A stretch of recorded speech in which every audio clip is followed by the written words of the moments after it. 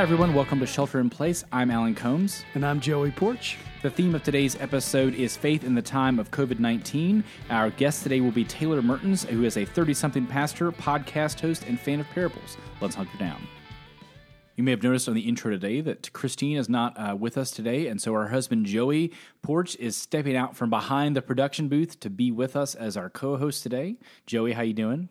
Doing well. Good. We thought it'd be good for Joey to get on today because part of what we want to talk about with Taylor is sort of not only faith in the midst of COVID-19, but also ministry itself, sort of even some of the mechanics of what it looks like to try to do the work, that kind of work in the midst of this. And so, of course, as we all know, I'm a pastor, but Joey, in addition to being the production brains behind Shelter in Place, is in the band at the church where I serve, and so we work together a lot in that capacity. And so Joey has had a lot of work involved lately in terms of that adaptation, particularly in regards to moving us from being a church primarily that has worship in person to one that right now has to be live streamed. So we had to do a lot of work about that. So Joey, what is your memory of, I mean, it seems like it's been like 2 years ago now, but it was really a month and a half ago, in terms of the beginning of that transition towards a live stream? What did that look like on your end when you started to sort of realize this is what we were going to have to do? Sure. I know we had talked about doing a live stream really for the last year or two, about wanting to do that for our service. But with the COVID-19 coming about and, fear starting to rise, we had talked about what we might have to do in a couple of weeks, and then all of a sudden it seemed like, what do we have to do this weekend? Yeah. So I know we had approximately 3 days. I think we learned on a Thursday that we were going to do a live stream on Saturday or maybe on a Friday. I think here's what I remember is we had started to talk. There had been no official declaration. In fact, I think we were still maybe thinking of having church the upcoming Sunday, but then tried to be prepared for the next Sunday. And then it was that Friday where the governor closed the schools, and not long after that, in our system, we have a bishop, and so not long after that, our bishop decided to cancel worship services in person for an indefinite amount of time. And so I think it was kind of like, oh, not only do we need to do this, but we need to do it like right now, like this moment. I mean, I think in my mind, I was sort of thinking small, and I had ordered like a little tripod because I thought I was going to have to be like filming on my phone in my house, which a lot of people are doing and doing very well, and there's nothing wrong with. But because we were already thinking about it, and you had talked to the people that we were working with, it helped that they were sort of already on board to come in and sort of consult with us. So I think that Friday afternoon, we got together with the folks who were going to help us with that work. That's right. We had scheduled them to come in that Thursday. We talked to them to come in on Friday, and service had not been canceled yet. So we did have to get things together in a pretty quick amount of time, just a couple of days. We got the right enough technology to patch us along. Right. Luckily, we had already gone through a little bit of a renovation with the fellowship hall to update our sound system. So our sound system was actually in a really good state to easily plug that into a live stream. What we didn't have were any of the video aspects. Right, we had to have like the switcher to switch between the cameras, and then the cameras we used, that was sort of the most piecemeal part of it, because we had like a VHS from or not a VHS, but just like a regular handheld video camera from like 2013 in your GoPro, and those were sort of our two angles, and honestly didn't work bad. I mean, they worked pretty well. It definitely got us through those first couple of Sundays. It wasn't ideal, and I think if you actually looked at it if anyone had walked in there and seen the setup we had, I don't think they imagined what we could actually turn out with that. So we were able to do things pretty quickly, which was good. And those first couple of Sundays were definitely a learning experience. I feel like we're in a much better place now that we've gone through it a couple of times, and now we're even expanding beyond Facebook. And this week will be our first official Google, YouTube live stream as well. I mean, I think part of our goal all along has just been to say, like, how many different ways can people access what we're trying to do? Because obviously there's a advantage to Facebook, and that there's interaction, and there's comments, and there's likes, and there's things that are happening, and so you can sort of get a sense of where people are. But not everybody uses Facebook, not everybody likes Facebook, and so being able to get the stream to a place where we can expand a little bit, I think will be helpful. And I think so. I mean, I think that what's interesting to me is you look around and you sort of thumb through Facebook on Sunday morning, and people are doing it all sorts of different ways. And I don't know if there's any better way to do it than others. I mean, our approach has been like, how much can we recreate from Sunday to have the elements that people are familiar with and are comforting, while also acknowledging that nothing we're doing is familiar and everything we're doing is uncomfortable. But everybody's just approached it very differently, and we've sort of tried to live into some of those approaches too, while also trying to do what we can. And I think that's like a weekly conversation, is like how to make that happen. Though we've figured out some rhythms, I think so. But our goal all along has just been, how can we keep people connected to what's happening, in the life of the church, in their own faith life.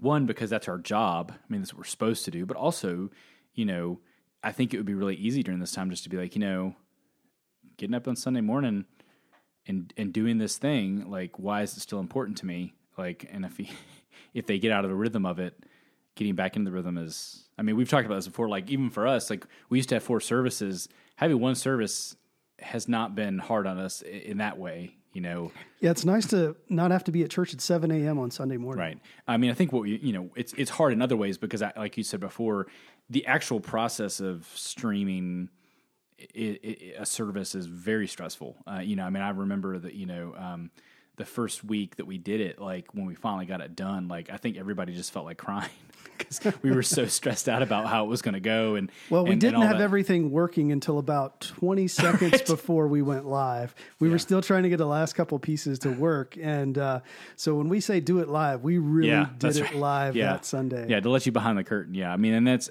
not the only time that's happened. But I mean, I think, we've done our best, and there are a lot of people who are doing their best. And it's been interesting to me to see the creativity that's come out when people and the approaches that they've taken. Like I said, I think there's lots of different ways you can do this.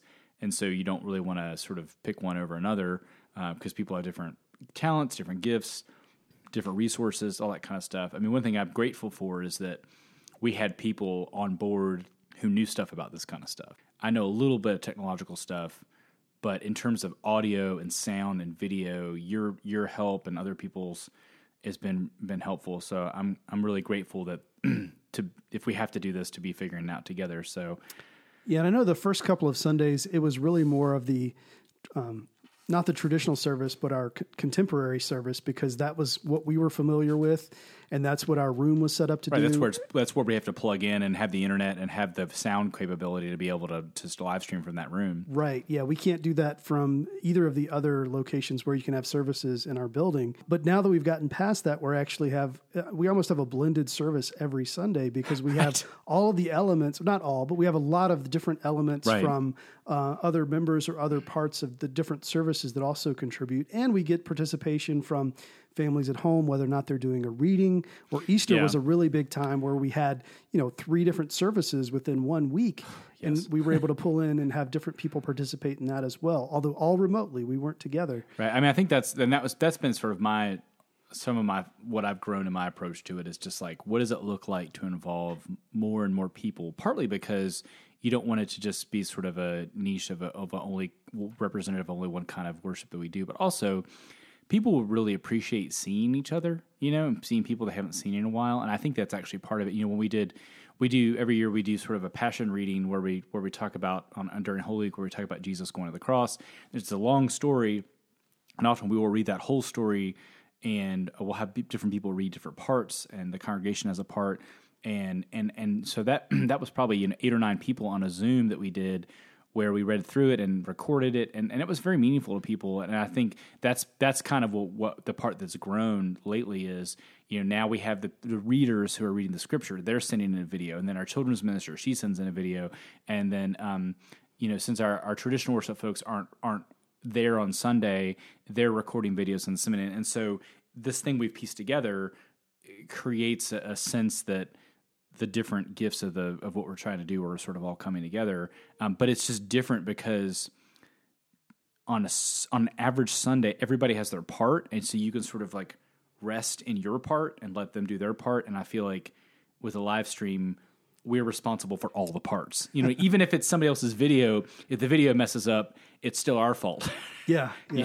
Like that's what's stressful to me about it, is that we're responsible for all the things. Like normally when the children's minister is talking, I can sort of, I can pay attention to her, but I can also sort of like rest in the fact that like people's attention is somewhere else, and it doesn't matter what we're doing. And especially if something's going wrong, if I'm not on the screen doing something, sometimes I'm at my computer monitoring comments or interacting or whatever, and people are saying stuff's wrong, something's going wrong, and I'm like, oh no, I mean that part is a little bananas. Like you said, we've been talking about doing this anyways. So interestingly enough, we're probably working a lot of the kinks that we will use whenever we can start to approach some version of getting back together. Hopefully we will have worked out a lot of the things that we would have had to work out. Though, of course, we've had to work them out in front of everybody instead of just like a few people watching and us working them out. It's been literally the entire congregation. Yeah, if you want to participate, you have to do the live stream now or watch the live stream. So, yeah, we've definitely had to work that out in front of everybody. But I feel like we're definitely in a much better place now than we were. When did this start? I know. Yeah.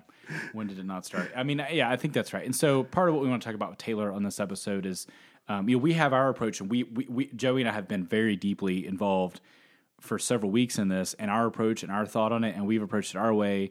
And there's probably good things and probably not, probably other things that we could have done differently. And Taylor is another United Methodist pastor who's doing it in his own context, who is thinking through this stuff also. And so we want to hear from him and have that conversation. Also, a great reason to talk to Taylor is that Taylor himself exists in the podcast world. He himself is a podcast host. He is the host of it participates in multiple podcasts. And really my first exposure to being on a podcast was on his podcast, where he has one of his podcasts is about the weekly readings that we preach on and stuff. So it'll be interesting to hear from Taylor, to hear more from him, and to hear his thoughts on this stuff. So we will be back after the break with Taylor Mertins. SipTequila.com is a curated collection of high-end tequilas that can be shipped directly to your door. From crystal clear Blanco tequilas to older tequilas aged for 6 years in red wine barrels, SipTequila.com has something for everyone, novices and aficionados alike. Their white glove delivery service gets the bottles to you safely and securely with their very cute lids wherever you are in the United States. When your bottle arrives, follow along with their tasting notes and education for the full agave experience. Shop, ship, and sip with SipTequila.com. Mention that you heard this on our podcast with code SHELTER, SHELTER, and you'll get free shipping. SipTequila.com. Welcome back to Shelter in Place. We're here with Taylor Mertins. And Taylor, it's good to see you today. And we always ask people the same questions when we start interviews. Tell us who you are, what you do, where you are sheltering, and who you're sheltering with. My name is Taylor Christian Mertins. I'm an ordained elder in the United Methodist Church. I'm serving currently at Cokesbury United Methodist Church in Woodbridge, Virginia. I'm sheltering in place in my house in Woodbridge, Virginia, with my beloved wife and my 3-year-old who is turning 4 on Monday. So I'm about to have a 4-year-old. On Monday. Well, I have a 4-year-old. I feel you on that. So, but I don't know. This is kind of my favorite age in certain ways, at least. Well, of course, I say that, and then they're all my favorite age, right? Well, it's a good age, but I imagine for sheltering in place, it might be a tough age. We have teenagers, and it's a little bit easier because I find that they're pretty self-sufficient at this point, other than having to beg them to do chores sometimes. So I imagine it's a very different experience with preschool kids. Yeah, there are a lot of needs. Yeah, we have a PlayStation 4, and my son is like, his dexterity is now just enough that he can play games. And so we've been playing like the Lego Batman game on PlayStation. This is a big deal. That has provided a lot of entertainment. Yeah, because my son has that. My 4-year-old son has that on his tablet, and it is a very important game to him. He likes to get all of the characters. Oh yeah, you can't beat the game until you have everybody. Yeah. So, anyways, that is something we share. It's good to hear from you.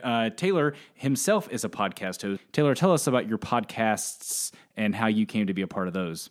A number of years ago, serving in the United Methodist Church, I was struck by how we call ourselves a connectional system. We're, bound in connection with other churches and other places. And my estimation is we don't do a very good job of staying connected with each other. I was missing some of the conversations that I had with friends in seminary, and started talking around with some other clergy and said, what's a way, we live so far apart from each other, we can't really get together that often. How can we try to spend more time together? We thought about, having conversations online and maybe recording them, and that sort of petered out. And then some of my friends started doing it and having guests come on and talking to them about their own theology, books they'd written, that sort of thing. And that became a podcast called Crackers and Grapejuice. And the idea behind it was, as I said, to have conversations, to have people join together and talk about a book they've written or an article they came across, church they're a part of, that sort of thing. But it snowballed really quickly, and they needed help. And I know audio stuff. And so I offered to help edit episodes, for which my friends were really grateful. And then it became so much that they needed more help with interviews, and I started doing that. And then I was the one who said, I think we should do a couple other podcasts, not just Crackers and Grapejuice, where we interview people. We should do a lectionary-based podcast. The lectionary is a thing in the church. For those of your listeners who might not know what it is, it's a cycle of readings, a 3-year cycle for readings every single Sunday for preachers to use to preach upon and have worship. And there are a couple lectionary podcasts out there. They're not very good, and they're really boring. Yeah. And, I'm someone who preaches from the lectionary, and I came across one of them, and it would be, here in Genesis chapter 1, we can see how the J source is pointing toward the post-exilic. I mean, like, that just doesn't preach. It's boring as hell. Like, no one cares. So I started a lectionary-based podcast where every Monday we have an episode that comes out that's for the Sunday texts that are coming in 6 days. And the idea is for preachers and lay people, they can listen to it, get some ideas about maybe what they might want to work on in a sermon, or how to tune their ears to be prepared to hear what their preacher has to say on Sunday. We've done that for more than 3 years now. So we have, I think we have like 170 episodes of just that one. We've got 200, I think, for Crackers and Grapejuice, and that's every Friday. And we have a new one called You're Not Accepted, which is a line from a sermon by Stanley Hauerwas. And we're going through essays, sermons, papers, books written by Stanley Hauerwas every other week, and we sort of unpack them, talk about why we think they're important. So we've been doing that for a long time, and like you all, we just started it out hoping that people would listen, and it's really blossomed into something we never really expected. I think we're coming up, probably by the fall we'll have hit our 1,000,000th download. Wow. So it's just kind of crazy, just a snowball. And part of it is I think there's a hunger for theological content outside of just like the local church, and this obviously started way before the sheltering in place that a lot of us are doing, but this has forced a lot of churches to start thinking like we were thinking 3 or 4 years ago about how can we make content available for people who either don't come to church on Sunday, won't come to church on Sunday, can't come to church on Sunday. And the weirdest thing of all has been like meeting people who listen, who I don't know through anything other than the fact that they've listened to the podcast. So, little story. I was at Chick-fil-A not that long ago, way before all this stuff happened. And I was talking to a dad whose kid was playing in the play area like my kid was. And he asked me what I did, and I told him I was a pastor, and he goes to this Anglican church in town. We were talking, and all of a sudden we started talking about David Bentley Hart, of all people. And I said, yeah, he's like crazy. And like, we had him on this podcast I'm a part of. He was like, wait a minute, are you part of Crackers and Grapejuice? I was like, yeah. He's like, yeah, I listen to you guys every single week. Your voice sounded so familiar. And he's just a dad who like works in DC and listens every week. And it was super duper like weird to meet somebody in a Chick-fil-A who has listened to your voice through the internet. Yeah, it's weird because now I feel like that's going to be more of a thing that happens now, like as we sort of begin to shift towards like talking about the moment that we're in is like several weeks ago. It was probably after the first or second week where we had to put together a live stream, and I, interestingly enough, also went to Chick-fil-A, but went through the drive-through, and there's one of the people who helped run it is a church member, and so I see him, and we're talking, and he's like, "Oh, the live stream was great, really appreciate it." And then all 3 other people who were delivering stuff in the drive-through were like, "Yeah, it was great. We all watched it too," and they're not church members; they're not people I know at all. And I was like, "Oh, this is a weird sensation." Yeah, I mean, and I imagine even, especially if it's just based on your voice, it would be even more surreal. Yeah, and there's definitely like this weird disconnect I think churches are experiencing, because so much of what you and I do is we see people face to face. Like right. We stand and we have the best vantage point in a church. We get to see everybody, and everybody just look at us. And now we've just jumped all of a sudden where a lot of people are watching us, but we actually can't see them watching us, right. Which is this really weird. I've experienced, we're having like 6, 7, 8 times as many people watch us on Sunday morning as we've ever had in a church on Sunday morning. And some of them are like people I went to middle school with, who like see it on Facebook and are like nominally Christian or once were Christian. And then they like tune in and they listen. And then I get these messages from names of people I don't remember until I have to like look them up. I'm like, oh yeah, I was in 7th grade gym with you. And here I am talking about Jesus. And that's just a totally weird foreign world. Is it, how do you deal with that? Because I know me personally, my story's not from God's chosen chicken, but I was going through the Charlotte airport one time, and someone happened to recognize me as I was going down one of the moving walkways. It's like, hey, you're in that praise band. And I was like, yeah. And I have no idea who this person The is. worldwide famous Genesis praise band. The worldwide famous, yeah. But I mean, for me, I'm super awkward because even people in church that I don't know will come up and say things to me at Kroger or wherever. And for me, it's really awkward. I guess you guys probably deal with that a lot more, though. I would say, and I know Alan knows that this is like, prior to all this happening, where everything's been like streamed online and everything, one of the ways that I encountered a tremendous number of people was doing funerals and weddings to some degree, because there's just a ton of people who get together who never otherwise would have darkened the doors of your church. And it's weird having been in my second town now as a pastor, where I've been in public places and someone's come up to me and say things like, oh my gosh, what you said at so-and-so's funeral, it really meant a lot to me. And I'm looking like, do you have the right person? Because I have no idea who you are. And sometimes, like, I've done enough funerals that sometimes they'll say the name of the person. I'm like, did I do that one? Like, I have to like really go through the Rolodex in my mind to make sure, like, oh yeah, that was actually me. Yeah, that's true. So one of the commitments that you guys have on your podcast that I wanted to make sure we highlighted is that one of the commitments you guys have is to talk without using stained glass language. Can you tell our listeners a little bit? Because if Christine were here, Christine couldn't be on this week, but if Christine were here, she would appreciate your commitment to non-stained glass language as much as I do. But talk a little bit about that. Right. So every week, I say the exact same thing for the intro to Strangely Warmed, which is the lectionary podcast, Grace and Peace, and welcome to Strangely Warmed, the lectionary-based podcast where we talk about the readings without using stained glass language. And that can mean a lot of things to a lot of people. I like to say it means that I can say shit on my podcast, but it also means that that's part of it. But the other part is there's a whole bunch of Christianese words that preacher types use all the time. And even preachers don't know what they mean when they use those words. And so I'm always kind of listening. And when someone drops a word, like this is a very Methodist one, but when someone's talking about a passage and like, oh yeah, because this is kind of where like John Wesley gets prevenient grace, I have to be like, okay, you have to stop and tell everyone what that means, because I really feel that we live in a world now where, especially with church online, but even with brick and mortar churches, people will come in who have never stepped foot in a church before. And so like, here's like a thing for me. I always insist on having the Lord's Prayer in the bulletin. Right. Like that's absolutely. Like it should be printed. And in both churches I've served, people be like, look, I know you think we don't know what the Lord's Prayer is, but I've been saying it longer than you've been alive, Sonny. I'm like, that's fine. I don't care about you. I care about the family that's walked in who's never come to a church before. And all of a sudden some idiot like me says, everyone, let's all join together in the Lord's Prayer. And they look around like, why is everyone talking and saying the same thing? If you don't put it down, it's uncomfortable. I remember being a kid and like, there are several parts of a service, like things that you sing after the offering or prayers or whatever, and everybody just knows what to do. And I remember being a kid and looking at my mom and being like, what? How does everybody know this? And she had to like dig through and show me where that stuff was. But yeah, I mean, there's just a lot of abstractions and a lot of jargon that we use. So anyways, I think I appreciate y'all's commitment to trying to parse some of that out, and that you don't feel like you have to be squeaky clean in terms of language either. And to that, I think a lot of preachers have fallen into the trap of preaching for preachers, like theologians write for other theologians, because nobody buys theology except for other theologians. And wow, we've got to stay away from that in the church as much as we possibly can. And it's super hard to do.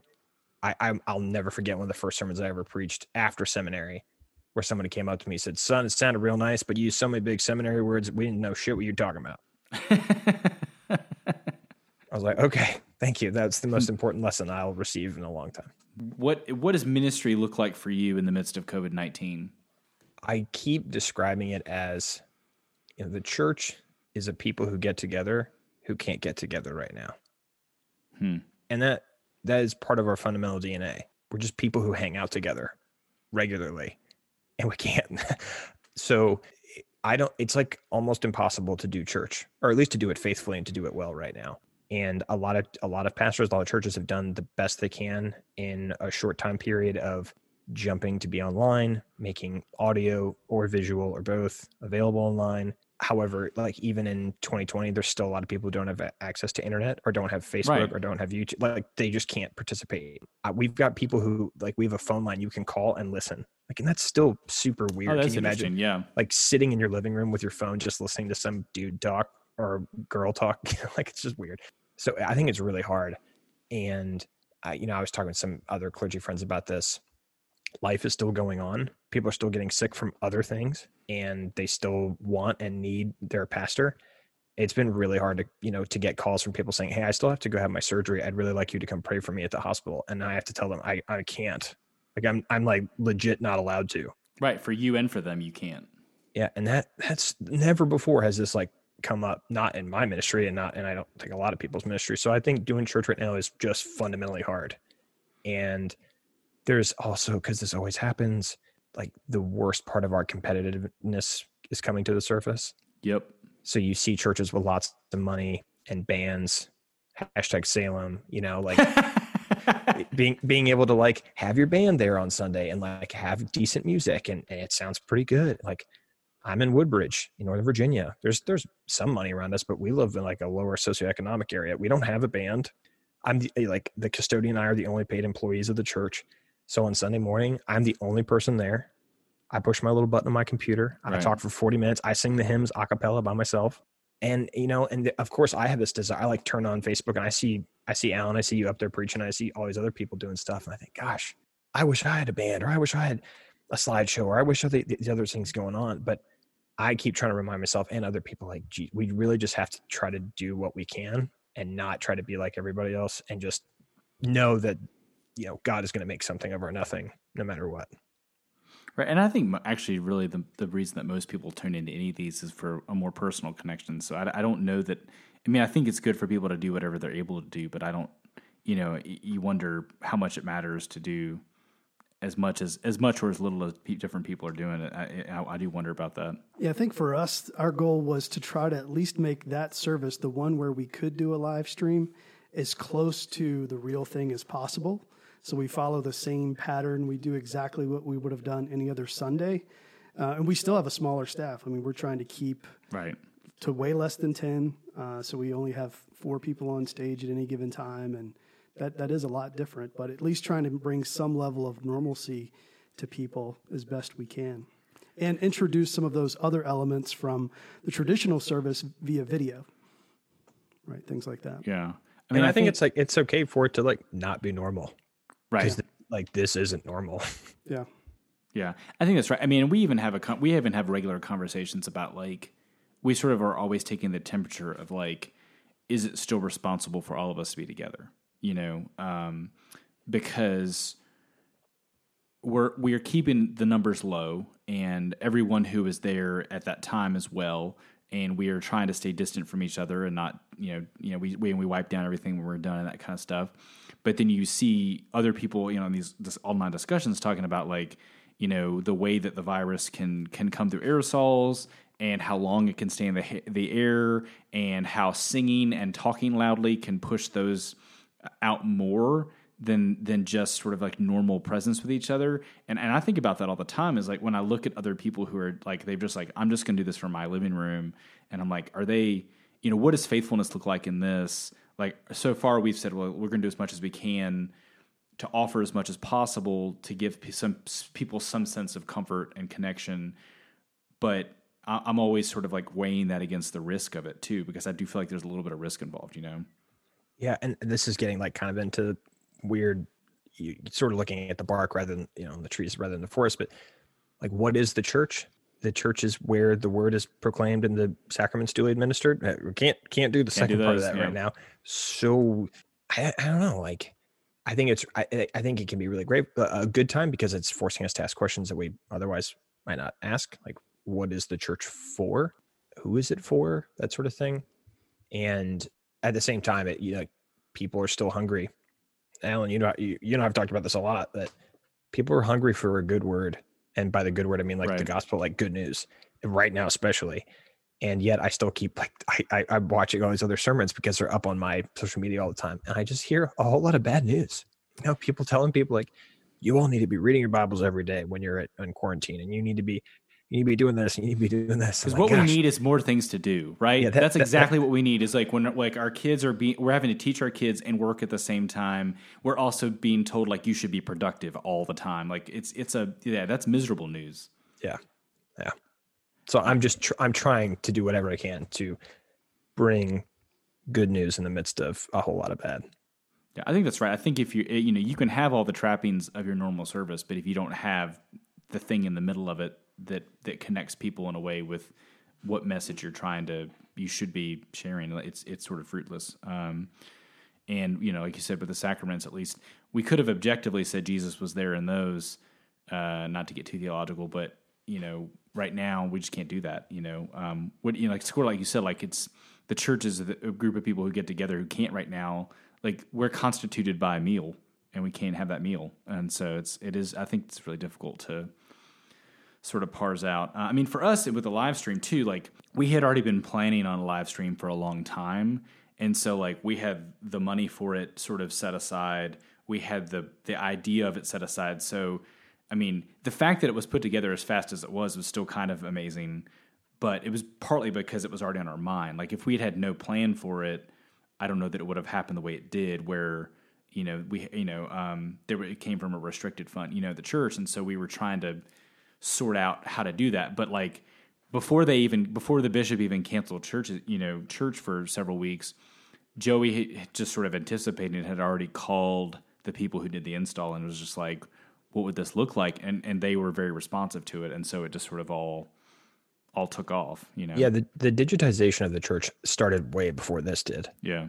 And some churches were prepared for it, others weren't. When I was in high school and I felt a call to ministry, a mentor of mine said, hey, you need to preach in like 6 weeks so you can figure out whether this is actually something you think God is calling you to do. I was 16 years old. And he said, I want you to write out every single word that you're going to say from the pulpit. And it needs to be 2,000 words, and it needs to be on this text. I was like, okay, I guess this is what preaching is.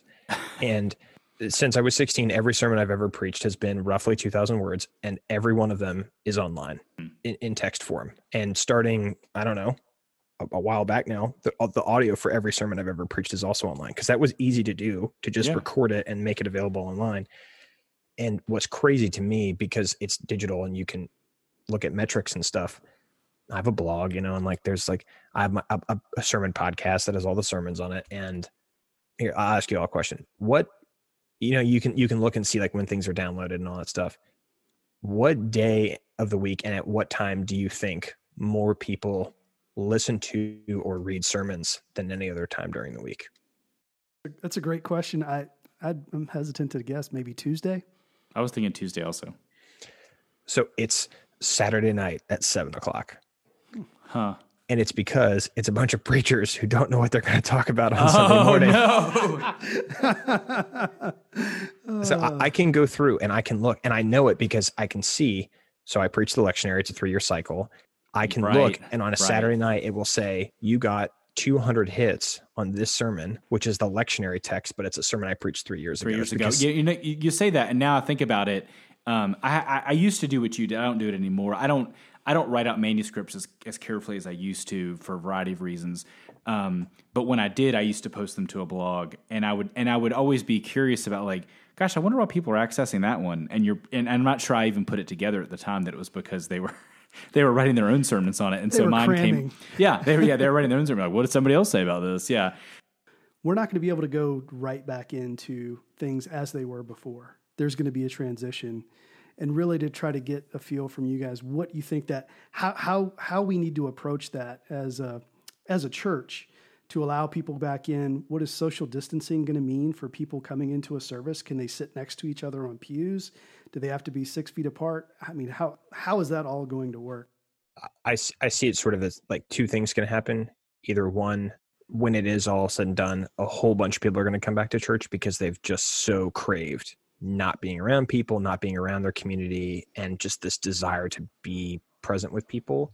Or this digital version of the kingdom is I mean, it's with us for sure, but we're going to kind of be stuck with it. And I think that's a little more indicative of reality, which is to say, I've had people write to me from my church and say, whenever we do come back together, are we going to have greeters at the front door? Are we going to have the passing of the peace? Because this isn't really like a seasonal flu where it's just like, oh, a couple people got sick. Right. I think the trauma of this, for lack of a better word, is going to stay with people for a while. And I think if we get back to the numbers of people who were in church prior to this happening, I think it's going to take a while before it happens.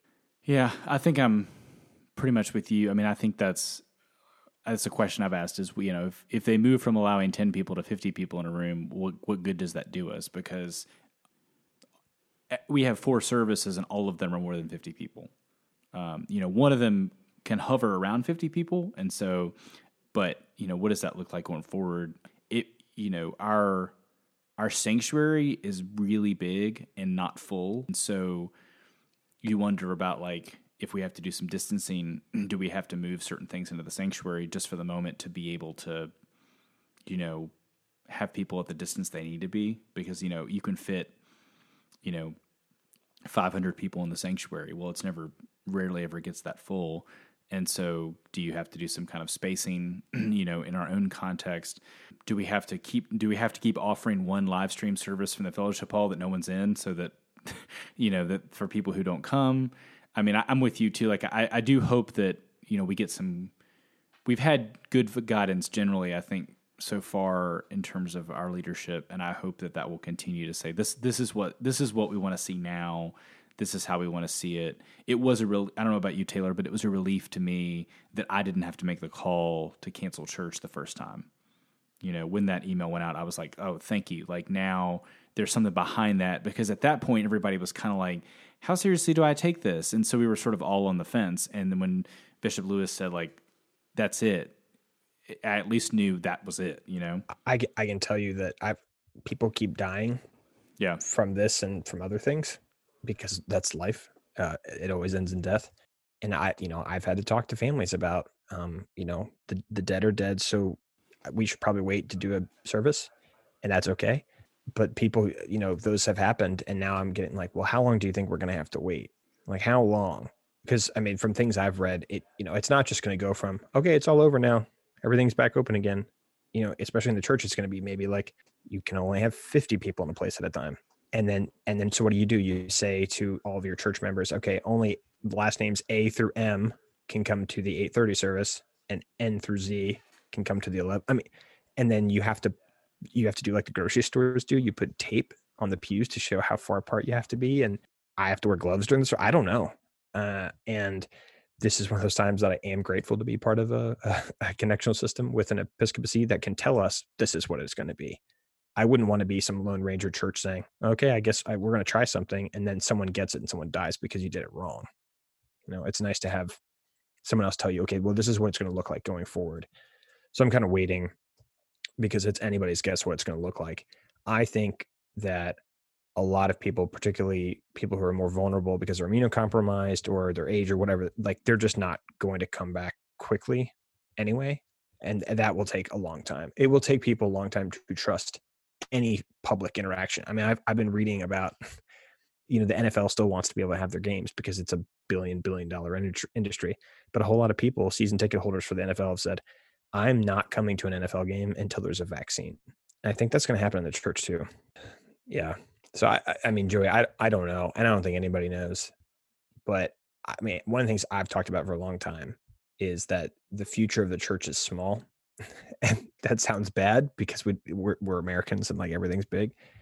But there are rare and rare churches that can grow substantively and be big. There are some that they're like so big, they're too big to fail kind of thing. There's way more churches that are my size, less than 150 on Sunday total, that are just going to are going to be forced to be smaller anyway, because the tsunami of death that's coming for like the baby boomer generation and other concerns. And I think a lot of people are going to be doing church in their living rooms, whether it's like with neighbors or like watching people like us do church on Sunday morning somewhere else. I just think that this has forced that inevitable future a little bit further along. How about that for like an uplifting note? I know. We always seem to go real deep and dark right there towards the end. The culture of the church was already changing before this happened. And so it will be interesting to see whether or not it sort of accelerates it in certain ways or changes. Like you said, it could be that people really, I do see people connecting with our live stream who I haven't seen in church very much, right? They care about our church.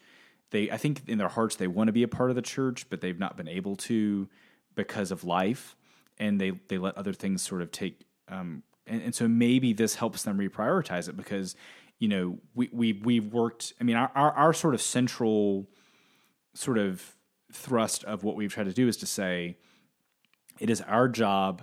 Because it is our job to make disciples of Jesus. It is our job to keep people connected. And whatever that looks like, we got to figure it out so that people remain connected during this time and maybe even grow. I mean, it's possible that some people are growing, or not, but maybe it leads some people back.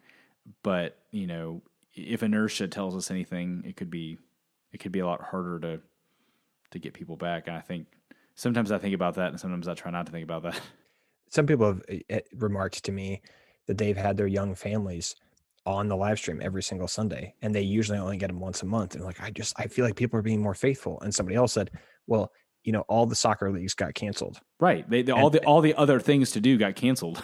And as we talked about at the beginning, like there's a bunch of parents at home with kids and they're trying to fill all this time. And okay, on Sunday, you got to be quiet and you got to sit down and you got to watch this thing. And because you got to do something. I don't know what the long-term of that is. But of course, I mean, God delights in doing stuff that we wouldn't expect. And I mean, as I said at the beginning, if it means that friends of mine from middle school are hearing the good news, like did not see that coming, but cool. Awesome. Like I'm into it. Yeah, I think that's true. So, well, Taylor, we appreciate your thoughts on this stuff and sort of struggling through this together.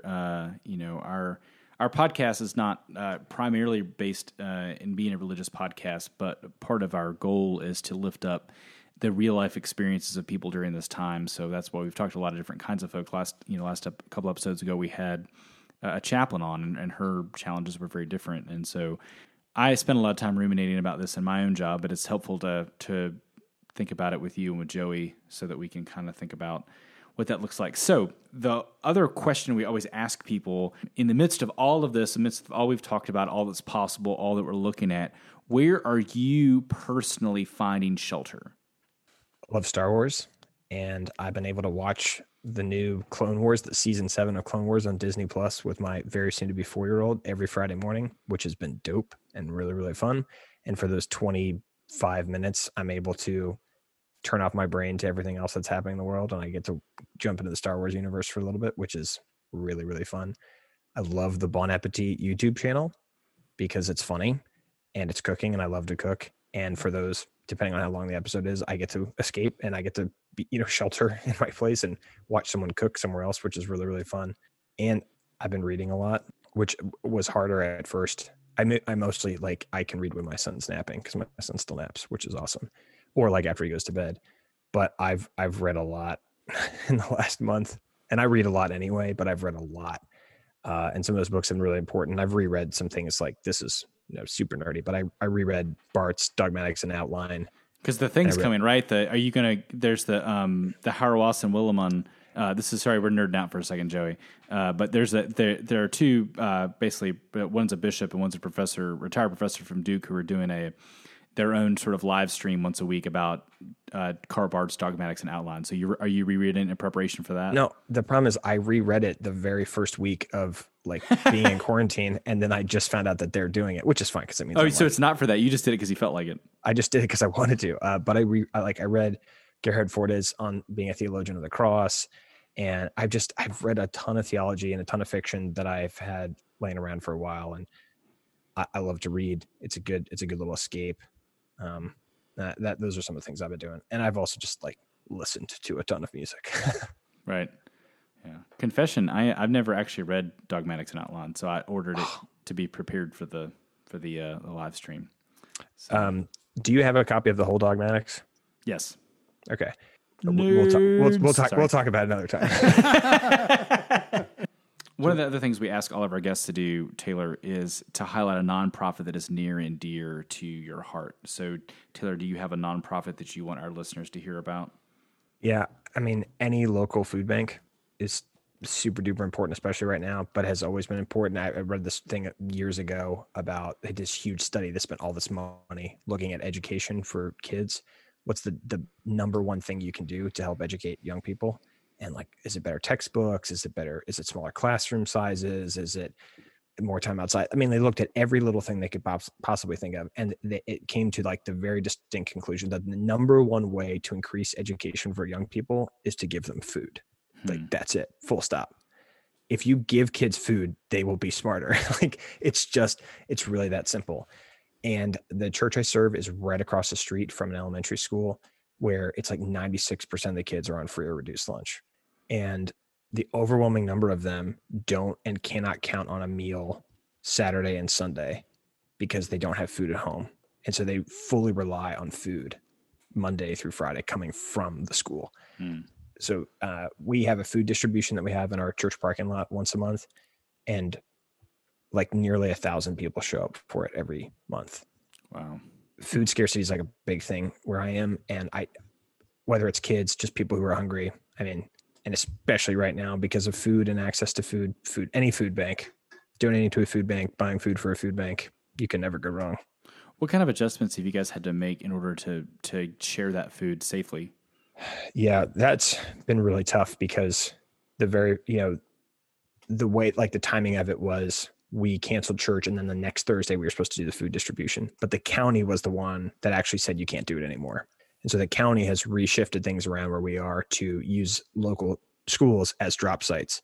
And they have teachers and other people who go and help cars line up, and they have everyone like sort of distribute in a way that is more helpful. We just did it like we were just a place that did it because we had a big parking lot. But now because schools aren't in session, they can use those, and they're a little more strategic where they're located so that more people can come to them and get their food. Yeah, and finally, Taylor, what we ask for all of our guests is to share their Shelter in Playlist song. So Shelter in Playlist is a playlist we have on Spotify. Everyone that comes on the podcast gets to contribute. Plus, anyone out there can contribute as well. All you have to do is send us a note. So Taylor, what is your Shelter in Playlist song? So I'm going to give you one song, but I'm going to give you 3 bands and 3 albums just to keep out there for people to know. You don't have to add this to the playlist. Well, we're always looking to add stuff, so it doesn't really matter to us. It's sort of an arbitrary one number. All right. So if I can choose one song, it is Under Control by The Strokes from their album Room on Fire, which came out in 2003. And I love that song very, very much, partly because I'm a drummer, and it starts with this like super simple snare, just intro into the song, and then this great opening guitar chord. And every time I hear it, it just like brings such a smile to my face, and it makes me think of high school and a whole bunch of other things. So Under Control by The Strokes from the Room on Fire album in 2003. However, I will say that during this time, I've been listening to 3 albums. So I just discovered a band called The Olympians, and they put out an album in 2016 called The Olympians, and it is instrumental funk. And I've written every sermon in quarantine to The Olympians. Like, I'm a big Explosions in the Sky. Like, I really like instrumental music because if there's words in it, I can't write because I start listening to the words. So The Olympians has been great. I've just been listening to the new Strokes album a lot because I really like the Strokes. And then Paul Desmond's Bossa Antigua from 1965. He's the saxophone player for the Dave Brubeck Quartet. I have a lot of vinyl, and I got a pretty nice turntable, and being at home so much has like given me the opportunity to like pull out a bunch of old wax that I haven't listened to in a while. So I've been listening to a ton of jazz too, but Under Control by The Strokes. That'll be Taylor's official contribution to the Shelter in Playlist. And if you want to contribute to our Shelter in Playlist, you can find us on social media, on Facebook, on Twitter, on Instagram, and you can send us your selections, or you can go to our website, soulgroupmedia.com, SOULGROUPMEDIA.com. Taylor, thanks for being on the pod today. Make sure to check out Taylor's podcast, the Crackers and Grapejuice podcast, as well as the lectionary-based Strangely Warm podcast. Taylor, thanks again for being on our podcast today. Thanks, Taylor. It was a privilege and a joy. Thank you both. So we've come to the part of the show where we share our Shelter in Playlist picks for this week. Joey, what is your pick for this week? So I'll finally get some Cure on here on our Shelter in Playlist. I went with Never Enough by The Cure. Really love this song. It's an upbeat song, even though it's really kind of about no matter what you do, you try this, you try that, you do this, you do that. It's never quite enough, which kind of feels a little bit like what we're in here with sheltering in place for this long, and we don't know when it's going to be up. So that's my song for this week. So what's your song for this week? So my song is a song by the band Goldfinger called Superman. It's the lyrics of the song are a lot about trying to do a lot of things and trying, sort of, as the title says, trying to be like a Superman. And I don't think that I would not say I'm intentionally trying to exist in that way, but I think given the content of this week's episode in terms of talking about trying to be a ministry, we've said this plenty of times on the podcast, it just feels like I'm working more now than I did before because there's no barrier between work and home, and I'm just trying to do all the things all the time, and we're also trying to teach our kids and help them with work and do all the things that they need. And so it just feels like, I finally this week, I was telling Joey before we got on, I finally this week had to go over to the church and go to my office and take the office chair out of my office and bring it home because I'm starting to get like a dull pain in my back from sitting at my dining room table for a month and a half. And I think part of that is that sitting at the table, but like part of it is also just like tension, and it's like, it's been colder for the last couple of weeks since I haven't been out as much. Like I was like, I feel like when it's, I feel like this is a rhythm. A lot of people is like, oh, I'm going to walk, I'm going to be out. Like I'm going to have a rhythm and make sure I take care of myself. And it's just like it just like, especially when it got a little cooler, just post Easter, I've just been like, just in a haze, just trying to do the things that need to get done. But so anyways, I identify with that song.